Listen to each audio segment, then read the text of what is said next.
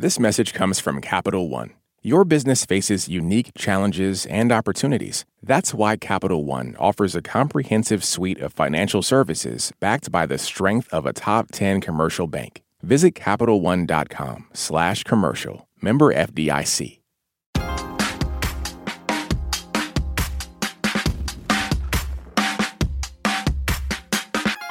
One year ago, the Supreme Court overturned Roe v. Wade, upending abortion access across the country. The day that decision came down, we opened the phones to hear how you were processing.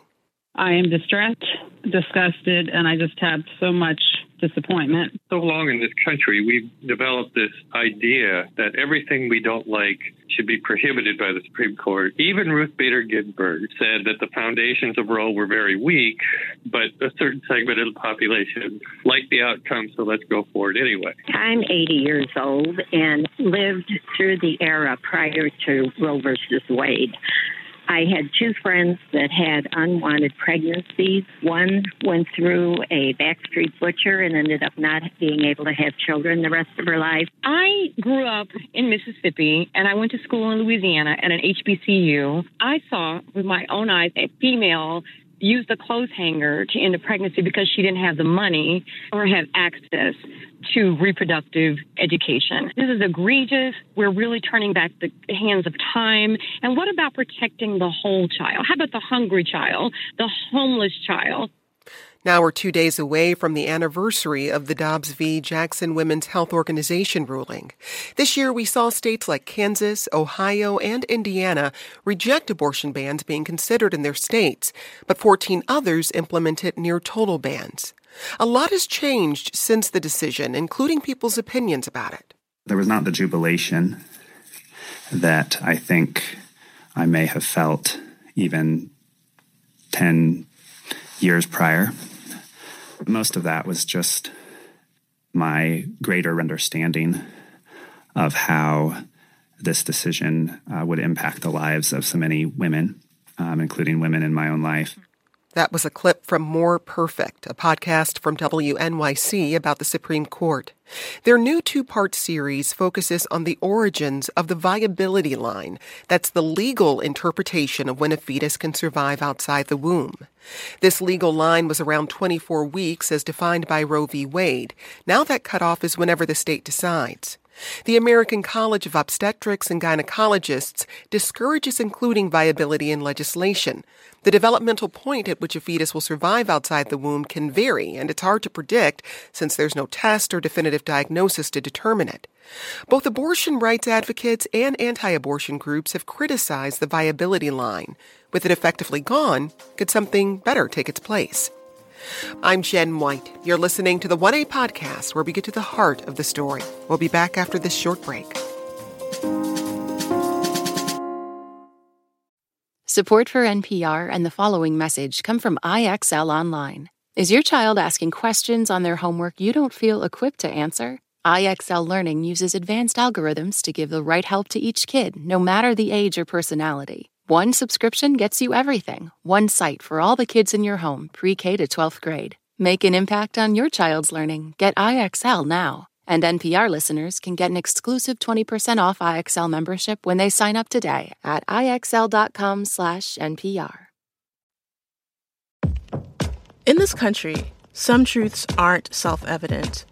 In NPR's Black Stories, Black Truths, a collection of stories as wide-ranging and real as the people who tell them, we celebrate the Black experience for all its soul and richness. Search NPR Black Stories, Black Truths wherever you get podcasts. Let's get into the conversation and welcome our guests. Joining us from Denver, Colorado is Julia Longoria. She's the host of the More Perfect podcast. Also with us is Gabrielle Burbay. She's a producer for More Perfect. And Julie Rovner. She's the chief Washington correspondent for Kaiser Health News. Thank you all for joining us. Julie, how has the abortion landscape changed in the years since Roe was overturned? Well, things are chaotic. I think both sides would sort of agree. As you mentioned, about 14 states have now banned abortion, as was predicted. Another half a dozen states have tried to put bans into effect, but they're being blocked by state courts because there are state constitutions that still include a right to abortion or a right to privacy that encompasses abortion. Another 19 states or so have strengthened their protections for people to get abortions. But basically, we are, exactly as predicted, a country of haves and have-nots when it comes not just to abortion, but to reproductive health. We've seen clinics close in a lot of these states with bans, which means not just that women can't get abortions, but that women frequently can't get other types of reproductive health care. We've seen doctors worried about treating women who are losing pregnancies naturally with miscarriages because miscarriage management could be mistaken for an abortion, and doctors could end up either in court or worse, in jail. So things are quite up in the air right now. Julia, as we said, the Dobbs decision got rid of the viability line. Why was this line an easy target for anti-abortion groups who wanted Roe overturned? Well, in medicine, viability is a pretty squishy concept. It's hard to predict when a fetus will actually be viable outside of the womb. And so it became something that, people on opposite ends of the abortion debate, we learned, objected to right away. We talked to abortion doctors who provide abortions in the third trimester, which was very rare once Roe came out and was a dangerous job. And they said that the viability line just didn't make sense. If you think about the reason why women have abortions in the third trimester, most of those are wanted pregnancies. They're doing it for, because there's something tragic has happened with their pregnancy. And then, on the sort of pro-life side, the problems with the viability line became an easy target. Gabby, how has the viability line shaped how we've thought about abortion as a country? Yeah, something that we found as we talked to legal scholars, especially reproductive rights legal scholars, is how much the way that the law is talked about and understood became something that people just took for granted. So something like viability then becomes repeated over and over again in Senate hearings and in House committee hearings where people are debating abortion. It's just something that becomes accepted as the line which everyone will agree upon because it was the constitutional line in Roe v. Wade. And we found that, majority of Americans came to support the viability line or the 24-week point as the point when, okay, abortion can be legal until, without really questioning if it even made sense. We'll talk more about the viability line and how it came about. But Gabby and Julia, you both spent the past year speaking to people for the podcast, and one of those people was a woman named Margot. Margot lived in Michigan, where abortion is banned after viability, and her hospital wouldn't perform an abortion after 24 weeks. You're telling me that if in 2 weeks you tell me that my baby has a fatal disease, you can't help me? She couldn't possibly make a decision about having an abortion in that moment. I knew I just didn't have enough information. Being so afraid of not being able to get an abortion later that you have an abortion even not know. Oh, God. No. But the thought of making her baby suffer down the line was also unbearable. There's obviously no medical reason for that, right? Like, all of the reasons for that happening are legal. Margot's experience happened back in 2014, but her story illustrates what many medical professionals and abortion advocates feared after Roe was overturned and what more states shortened the window to get an abortion. Julie, what do situations like Margot's reveal about the ways pregnancy is often more complicated than the law acknowledges? I think one thing that anti-abortion lawmakers particularly did not really get is how common problems in pregnancy are. Everyone assumes that, this is a very unusual thing, that late in pregnancy something bad can happen. It's not that unusual. Miscarriages are extremely common. I think it's up to a third of pregnancies end on their own, just never make it to term. So there are a lot of complications with pregnancy, and so we're seeing a lot of women suddenly in difficult situations, even as we pointed out, these are many of them wanted pregnancies, women who've tried very hard to get pregnant, often at great expense for infertility treatment, and something tragic happens with the pregnancy, and then suddenly they're worried about being able to get health care that could save their life. Let's go back to the podcast. Gabby, you interviewed George Frampton. He's a former clerk for Justice Harry Blackmun, and he helped invent the viability line that would become part of the legal basis for Roe v. Wade. It's always been vulnerable. But as long as it's out there, at least it's guaranteeing most people the right to an abortion. Yeah. And so you still feel that viability is the one that makes the most sense? No, not today. Why not? I don't have any particular pride in the brilliance of, the original Roe v. Wade decision. So, I never really thought about the viability of viability. The judges and clerks who came up with this line admitted to not consulting with medical professionals about it. And even the term trimester was first used by a Supreme Court justice, not a doctor.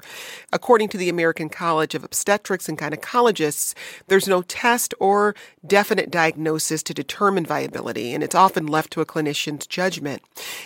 Gabby, where did they come up with this 24-week line?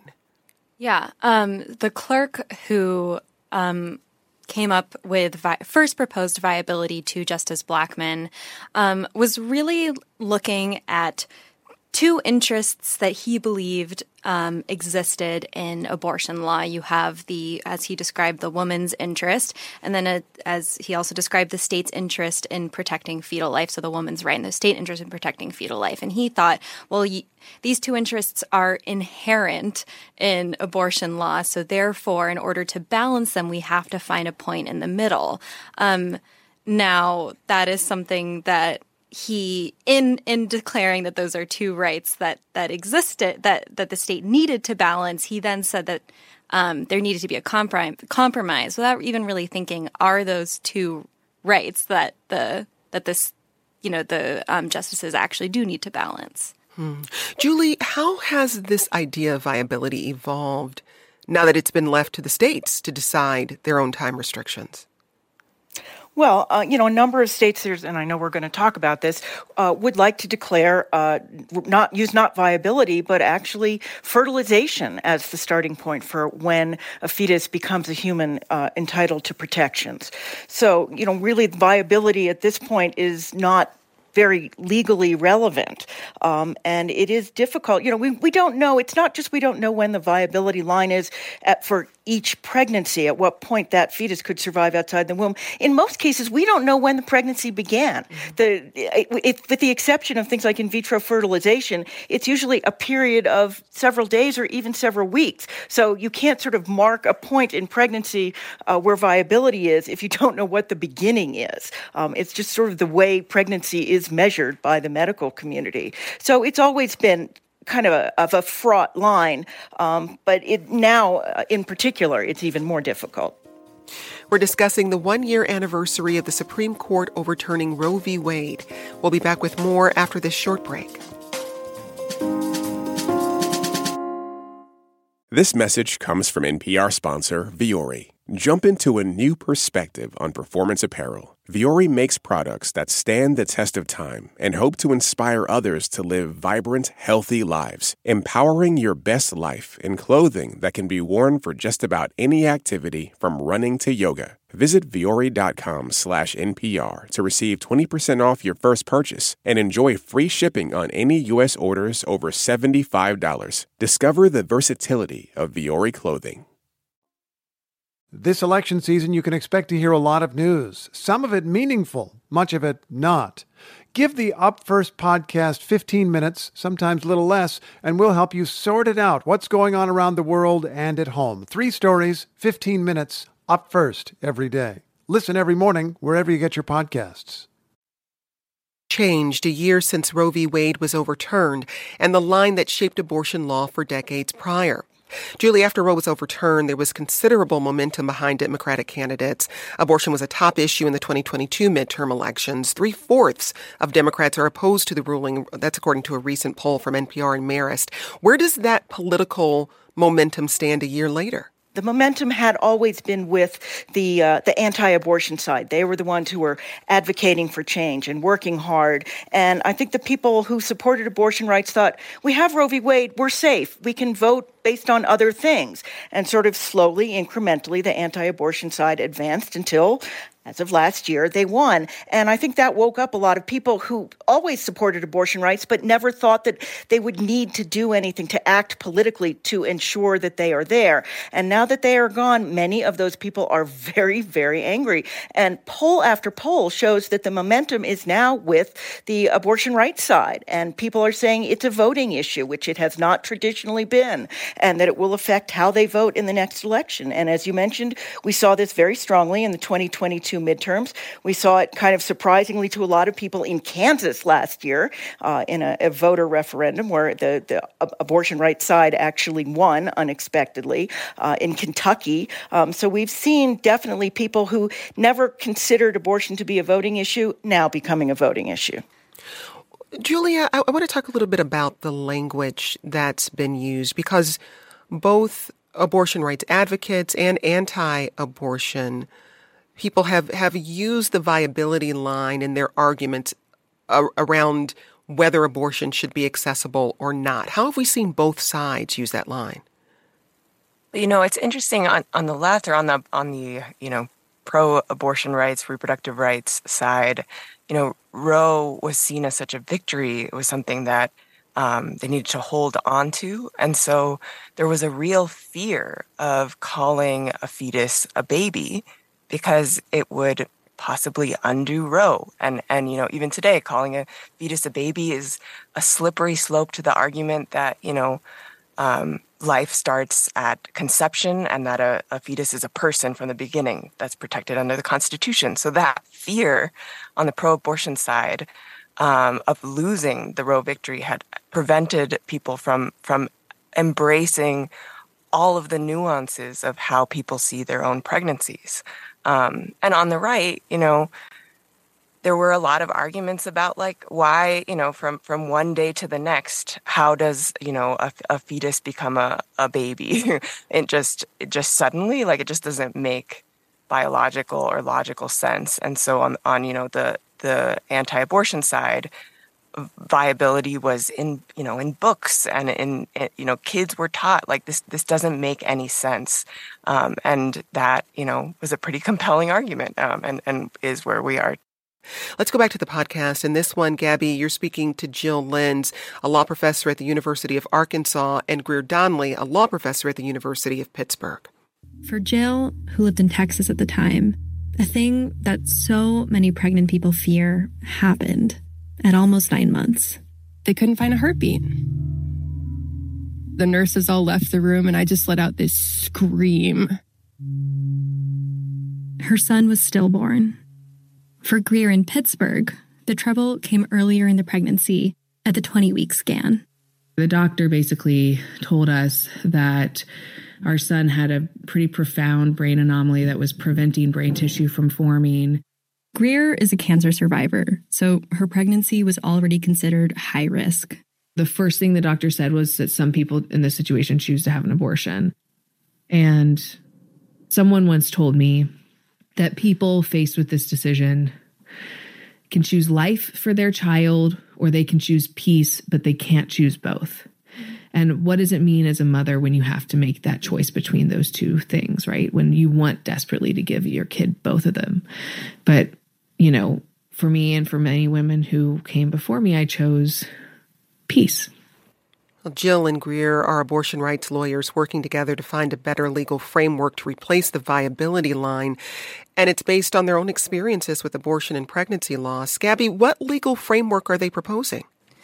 Yeah, Jill and Greer wrote Jill is actually a stillbirth legal scholar, and Greer is a reproductive rights legal scholar.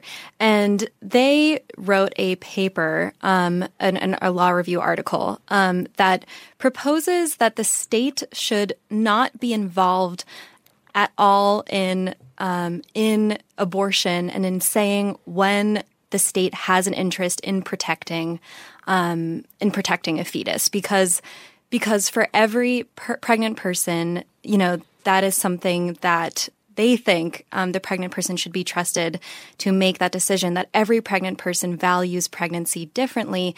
And what they say is, that doesn't have to sacrifice on the abortion rights side, that doesn't have to sacrifice conversation about fetal value. If we understand pregnancy in terms of how the pregnant person understands pregnancy and how the pregnant person values pregnancy, that supports people in stillbirth and miscarriage. And you can have these difficult conversations about, a pregnant person feels like that their fetus is a baby and they have an abortion and that's still right, or they don't feel it's a baby and they have an abortion, it's still right. They have a miscarriage and the abortion rights community can support that. A lot of Jill's work focuses on how stillbirth legal scholarship in particular is siloed from abortion rights because, there's a lot of concern about talking about fetal value within the law. And, they say we can get the state out of the way with abortion and still, as a reproductive rights movement, talk about, how do we support people through a variety of pregnancy outcomes. How has that proposal been received by people on both sides of the debate? I haven't heard from particularly people who don't support abortion on their paper. So, I assume that it would be that's not an adequate framework. But there has been some conversation. Well, first of all, some people are like, "Oh my God, that's such an innovative framework," and they're like, "No, this is actually incredibly intuitive. This is how people see their pregnancies." And then you also have people who support abortion who say the state really shouldn't be involved at all in any, valuation of fetal life, even if we're talking about stillbirth. So that's a valid, criticism or a valid conversation to add. They are working on another paper to address all of these different perspectives. So I look forward to reading that as well. We're discussing the 1-year anniversary of the Supreme Court overturning Roe v. Wade. We'll be back with more after this short break.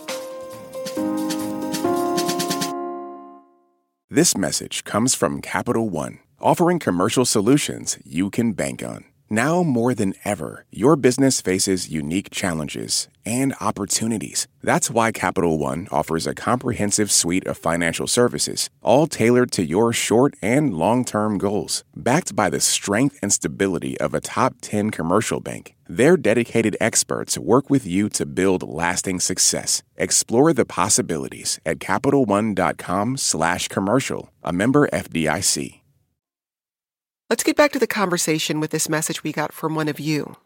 I recently became pregnant and was very excited and planning on keeping it until I got to the doctor and found out that along with the baby, there was a very, very large fibroid. And they informed me that because of my age and other factors, that it would be a very dangerous and difficult pregnancy. My partner had already been through one of those in where he lost his wife, and I had to make the difficult decision to terminate and didn't want to go through with a dangerous pregnancy. And had there been laws in place banning abortions, I would have not had that option. And so I'm very grateful, even though it was a very difficult decision, I'm very grateful I had that option.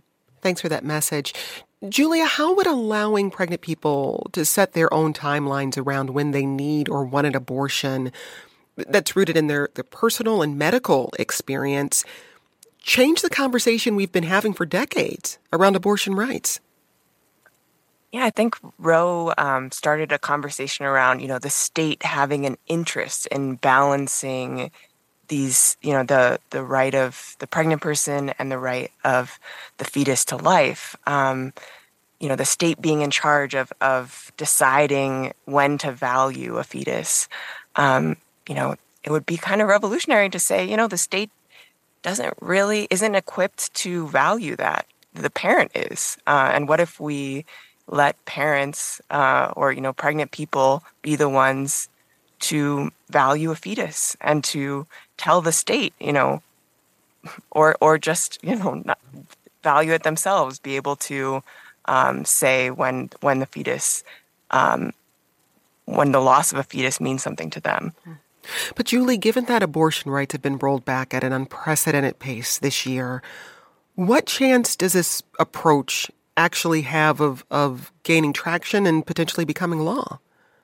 Well, there's obviously, a concern. Now we have this energized group of voters, and we'll see whether these voters can produce enough votes either in their states or in the federal legislature to make changes. Right now, we're at kind of a standoff. The anti-abortion movement has done an excellent job of electing people that support their side, and the abortion rights movement is now struggling to catch up. So is there going to be, major legislation coming? Well, not unless they get 60 votes in the Senate or they get rid of the filibuster. And we know that the anti-abortion side is gearing up to try and create some sort of national ban, either a national limit of perhaps 15 weeks. And we have another faction of the anti-abortion movement trying to get states to declare, persons at fertilization, which would complicate all kinds of things, including in vitro fertilization and birth control. So, this fight still continues. There's nothing over about it.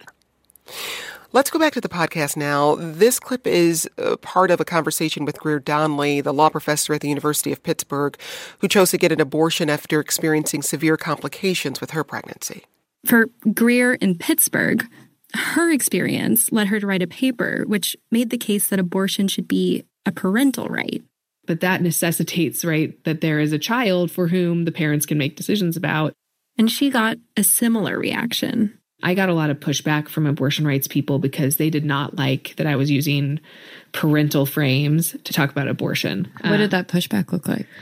It was basically, this really scares me because it's going to create a slippery slope to personhood. I think there is every reason to be terrified of personhood. Because once a fetus is a person under the law at any point in pregnancy, it will trump the woman's rights over and over again. So, Julie, first explain, what is fetal personhood? Well, fetal personhood is a concept that the anti-abortion movement has been working on for a couple of decades now. It's nothing new. And basically it was, as Greer Donnelly just said, the declaration that a fetus is a person from conception forward and has all of the rights of a person, which as I mentioned, creates a whole vast series of complications, including some like if a fetus is a person, can a pregnant woman drive in an HOV lane? Because now it's two people. But also, who belongs to fertilized embryos that are used for in vitro fertilization? Do they all have to be protected? What if frequently in vitro fertilization they implant a number of embryos, and then sometimes they reduce if there's too many of them then they reduce the pregnancy? That would be killing people under personhood. So I think people, don't understand that it's very simple to say and it's very complicated to understand. Because under law right now, for instance, if you're going through IVF, those embryos are considered property, correct? That's right, and we've seen lots of cases of divorce where who gets custody of the embryos.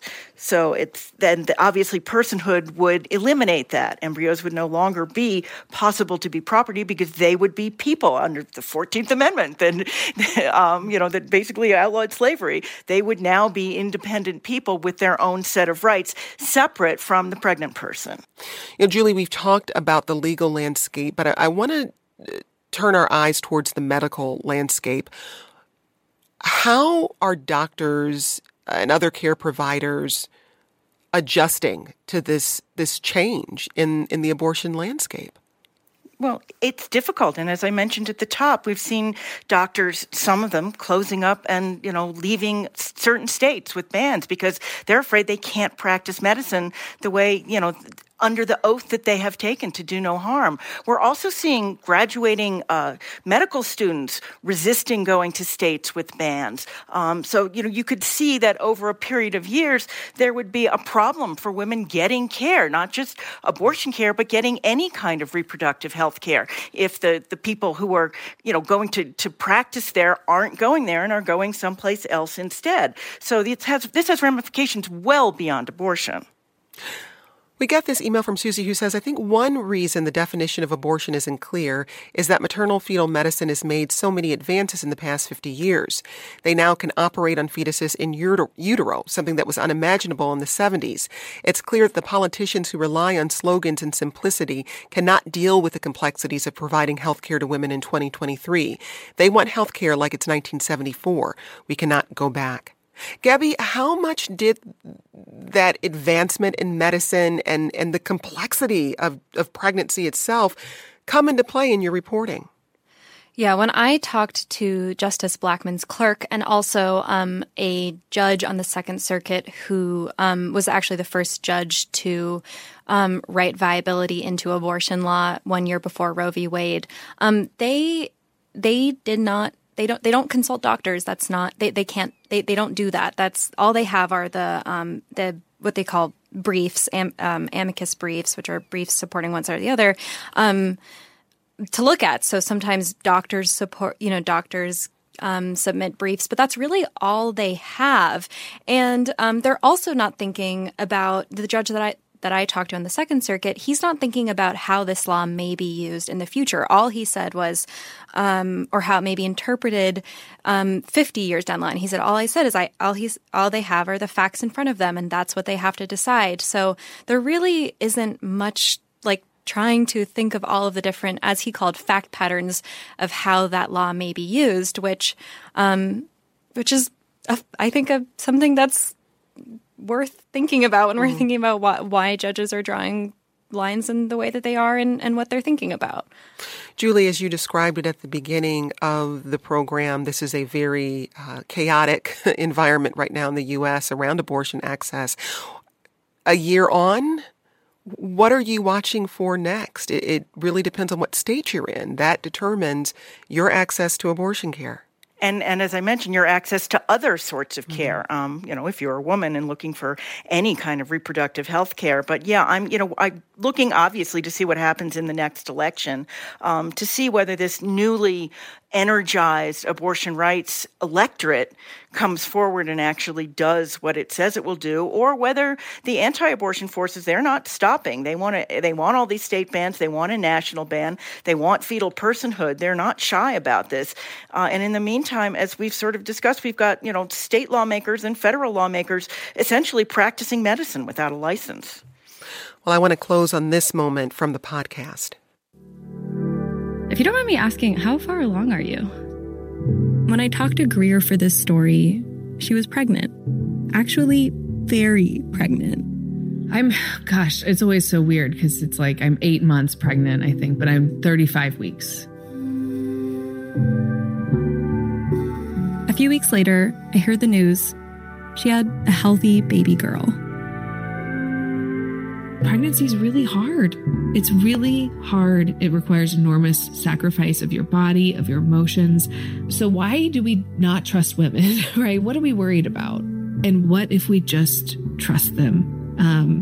And we trust them to feel grief. We trust them to make the decisions for birth. We trust them to make decisions for abortion. We trust them to we just trust them.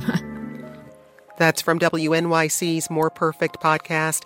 With us today, Julie Longoria, the host of the podcast, and Gabrielle Burbay. She's a producer. The two-part podcast is in their fourth season, along with episodes on Clarence Thomas and how journalists cover the Supreme Court. Also with us, Julie Rovner, the chief Washington correspondent for Kaiser Health News. Thanks to you all. Today's producer was Haley Blassingame. This program comes to you from WAMU, part of American University in Washington, distributed by NPR. I'm Jen White. Thanks for listening, and we'll talk more soon. This is 1A.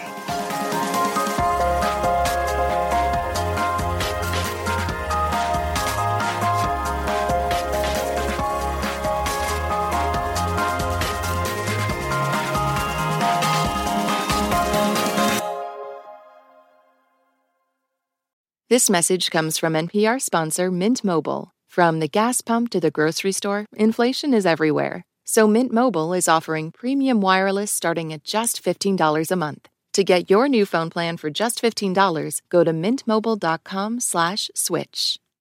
This message comes from NPR sponsor Rosetta Stone, an expert in language learning for 30 years. Right now, NPR listeners can get Rosetta Stone's lifetime membership to 25 different languages for 50% off. Learn more at rosettastone.com/NPR. What does it mean to be Black in America? In NPR's Black Stories, Black Truths, a collection of stories as varied, nuanced, and dynamic as Black experiences, you'll hear it means everything. Search NPR Black Stories, Black Truths wherever you get your podcasts.